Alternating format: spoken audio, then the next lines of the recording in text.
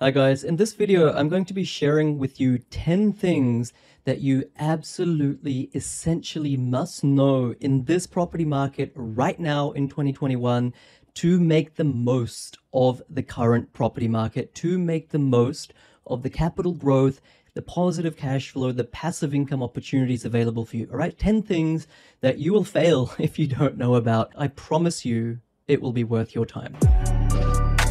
Do you want to achieve wealth and passive income through property investing? PK Gupta, host of Oz Property Investment Mastery, will help you achieve passive income by buying top 5% growth and positive cash flow property and building a portfolio using data without you wasting months of time doing research, spending weekends at inspections, or dropping $10,000 to $20,000 on buyer's agents each time. So if you are confused and overwhelmed by the amount of contradictory information available online and don't know where to start, then this show is for you.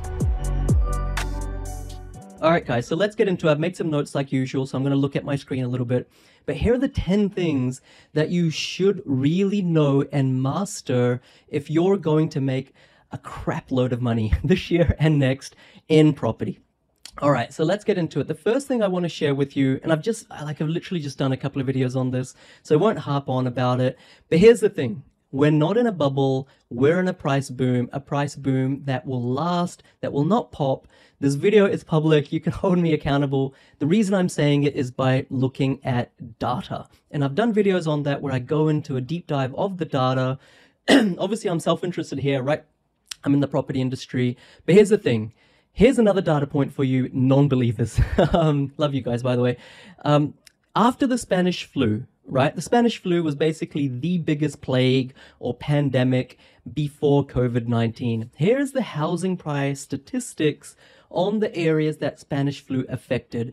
During the Spanish flu, prices in and around the geographies, the countries, the nations in which Spanish flu affected, house prices on average in that same year, they grew by 4%. Okay, I'm looking at my screen. After year one, so the year after Spanish flu, house prices that were in the areas around Spanish flu affected geographies grew by 20%. And in the next year, so 2 years after the Spanish flu, house prices increased once again between 5 and 10%. So what am I saying? I know a lot of you guys, bank economists, experts, everyone thought that house prices would come crashing down. If you watch my videos from last year, if you watched the content that I put out in my private Facebook group, you know that I was one of the only people that were massively bullish on property. And you could say, well, that's because you're selling something to me, PK. Well, that's kind of part of it. But the data said so, right? And so already the year of COVID-19, 2020, basically, house prices grew across Australia by about, let's call it 5%, just to give a round number. In year 2021, they are growing by well over 20%. They've already done that, in fact. And the next year, the Spanish flu suggests that they will still grow. So here's the point. Previous global recessions, previous pandemics, previous economic shocks always rise to increase property prices. The stimulus that the government puts out always overrides all other factors. I'm not trying to convince you of something, but that's the first thing you need to know to get off the sidelines and actually invest in property, right?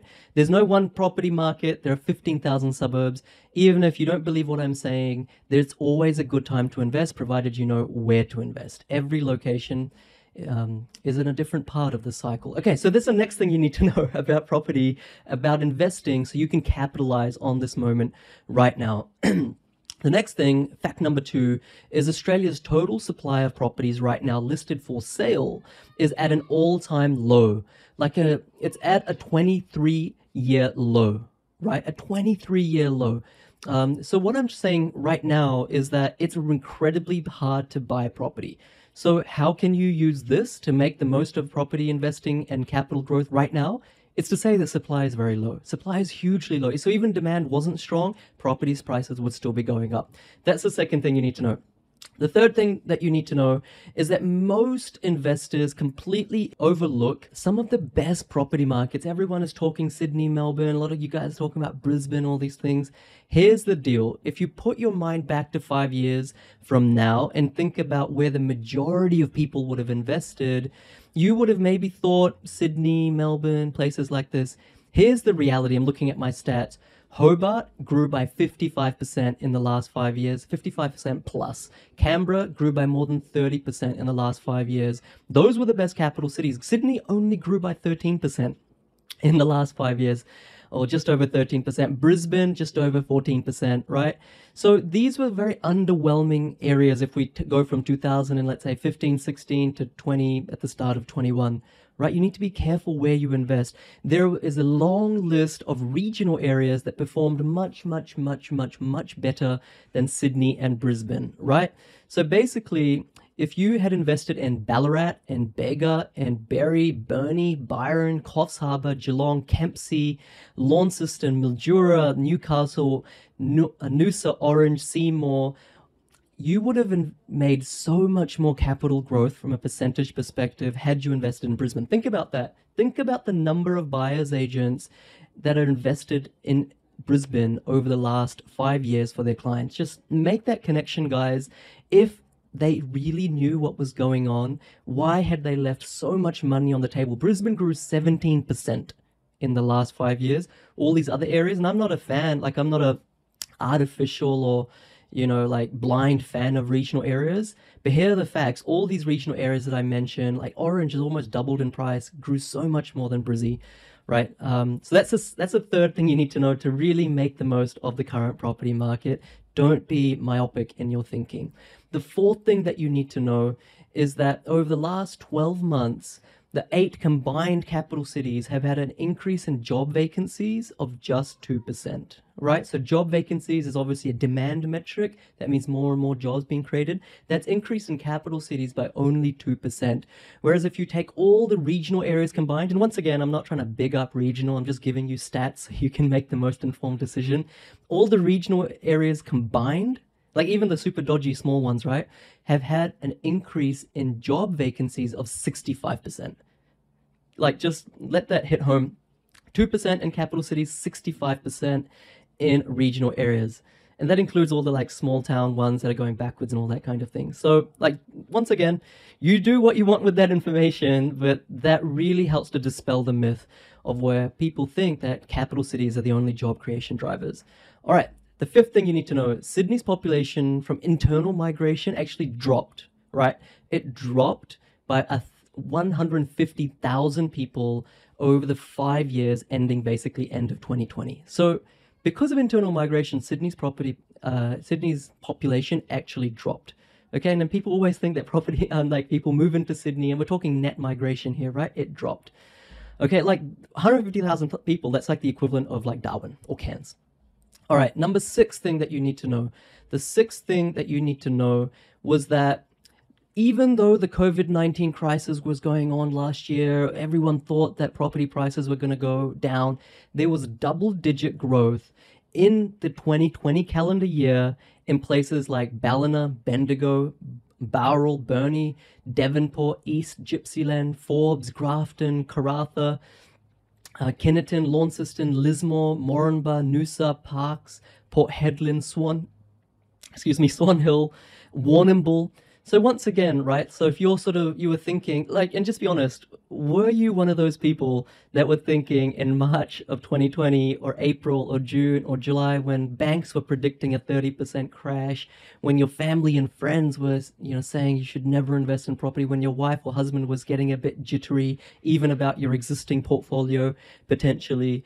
Like, here are the statistics, all of these areas, and these aren't like secret areas, like there was literally thousands of investors investing in these areas, we certainly were, produced double-digit growth in 2020. Okay, that's what is possible by using data. Okay, number 7 thing that you need to know, that in 2020, or almost in the full part of 2020, Melbourne lost almost 20,000 people net to internal migration. All right, so once again, if you're in Melbourne, if you're watching this video and you're like, why on earth should I buy in a regional area. Melbourne is always rated the #1 city in the world to live. Property prices are always going to go up, blah, blah, blah, blah, blah, blah, blah. That is true. You're right. In the long term, everywhere produces basically about a 6% growth rate over a 20, 30-year period. But money is there to be made in the short term so that you can take that equity out and buy again and again and again. That's how compounding works. We want most of the gains to come upstream quickly. That's how mathematics works. Then future gains will compound on a higher base. Melbourne is not necessarily the best place to achieve that kind of result right now for that reason.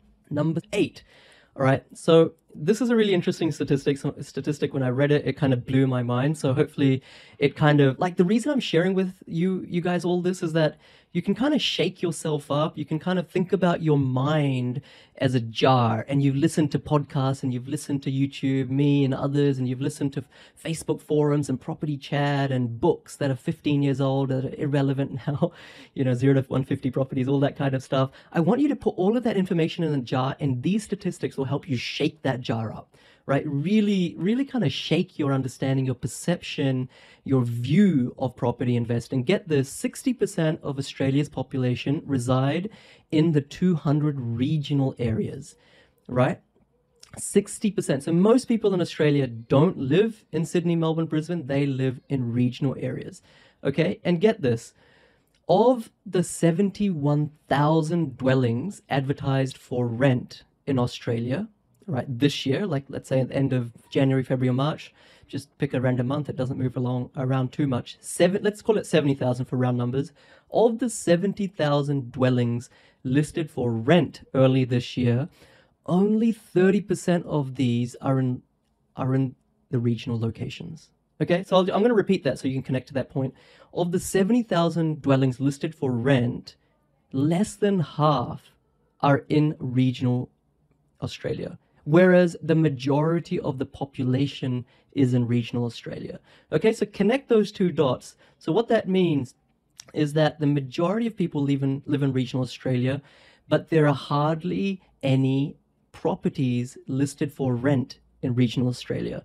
Let me break it down for you. In other words, we're right at the start of Australia's biggest ever rental boom in regional Australia. Think about that if you're chasing positive cash flow, passive income. All right, number 9. Okay, let's do this. Number 9. Australia's total volume of residential real estate buyers increased 10% or more compared to a few years ago. So interest, this is demand, volume of resi real estate buyers, so people wanting to buy property. These increased 10% or more in areas like Ali Beach, Albany, Albury, Armidale, Ballina, Beaudesert, Bundaberg, Busselton, Esperance, Gatton, Geraldton, Gympie, Mackay, Mount Isa, Mount Gambier, Yeppoon, Townsville, Tamworth, Shepparton, Victor Harbour, Rockhampton. Now, I'm not saying that you should just take this video and say, PK said the statistic, you should go invest in Tamworth, for example. In fact, I wouldn't invest in Tamworth. And if you've hired a buyer's agent that's doing that, good luck. But the fact is, and the point that I'm trying to make is that all of these regional areas are increasing so much in demand.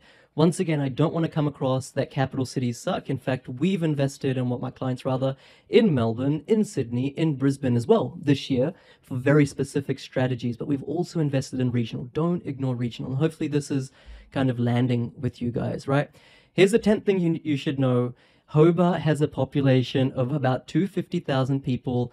And of those 250,000 people, only 175 of them are able to find properties for rent. In other words, there are only 175 properties available for rent in Hobart right now. Of all of Hobart, which is 250,000 people, there's only 175 properties available for rent. What that means is a rental boom. Supply, demand, even if it's not high, it's just stable. Supply is at record lows. Do what you want with that information. All right, and number 11, and I've talked about this so much. I'm just going to keep harping on about it until you guys can really try to see, of the 25 million property experts in Australia, who is trying to scam you. Okay, here's the statistic that will blow your mind, that will completely shatter your hopes and dreams. Not really. But here it is. only 4.5% of Australians catch a train to work. What does that mean? Only 4.5% of Australians catch a train to work. So if you're thinking that being close to a train line is one of the most important factors when selecting a suburb, when selecting within a suburb where you should buy the right street, the right dwelling, if you're thinking that in your checklist, I mean, once again, you can't have a 10-point or 20-point checklist when it comes to investing in the right suburb or selecting the right suburb. You need to look at trends, you need to look at thresholds, you need to look at coefficients, weightings, etc. It's not a tick and flick exercise. But even if you did, podcasts and all this stuff, you've compiled a 10-point checklist or a 20-point checklist or a 50-point checklist, being close to a train station should not be in that checklist, okay? Not in the top 5, not in the top 15 at all, because less than 5% of Australians actually catch a train to work. And that's going to go down even further with the work from home culture. All right, so that was, I think we're up to number 10 or number 11. But those are the things that I just want to, I know you guys listen to so much content and you hear me fluff around, you hear me kind of, put out garbage as well. But there's so much garbage content out there in property investing because everyone is trying to sell you their buyer's agency service. Everyone is trying to sell you a duplex. Everyone trying to sell you, this instant equity of 200,000 if you buy this dual occupancy thing. Everyone is trying to sell you a brand new house and land package, depreciation, low maintenance, they say, high rent, rental guarantees, NDIS, NRAS, blah, blah, blah, blah, blah. I want you to put that all into a jar and just shake that jar about by using statistics, right? These statistics will help you completely reimagine, redesign how your brain thinks about property investing. My name's PK, and I wish you all the best in your passive income journeys, not to buy a Ferrari or a mansion, but just so you can spend more time with family and really do the things that we all love. Catch you later.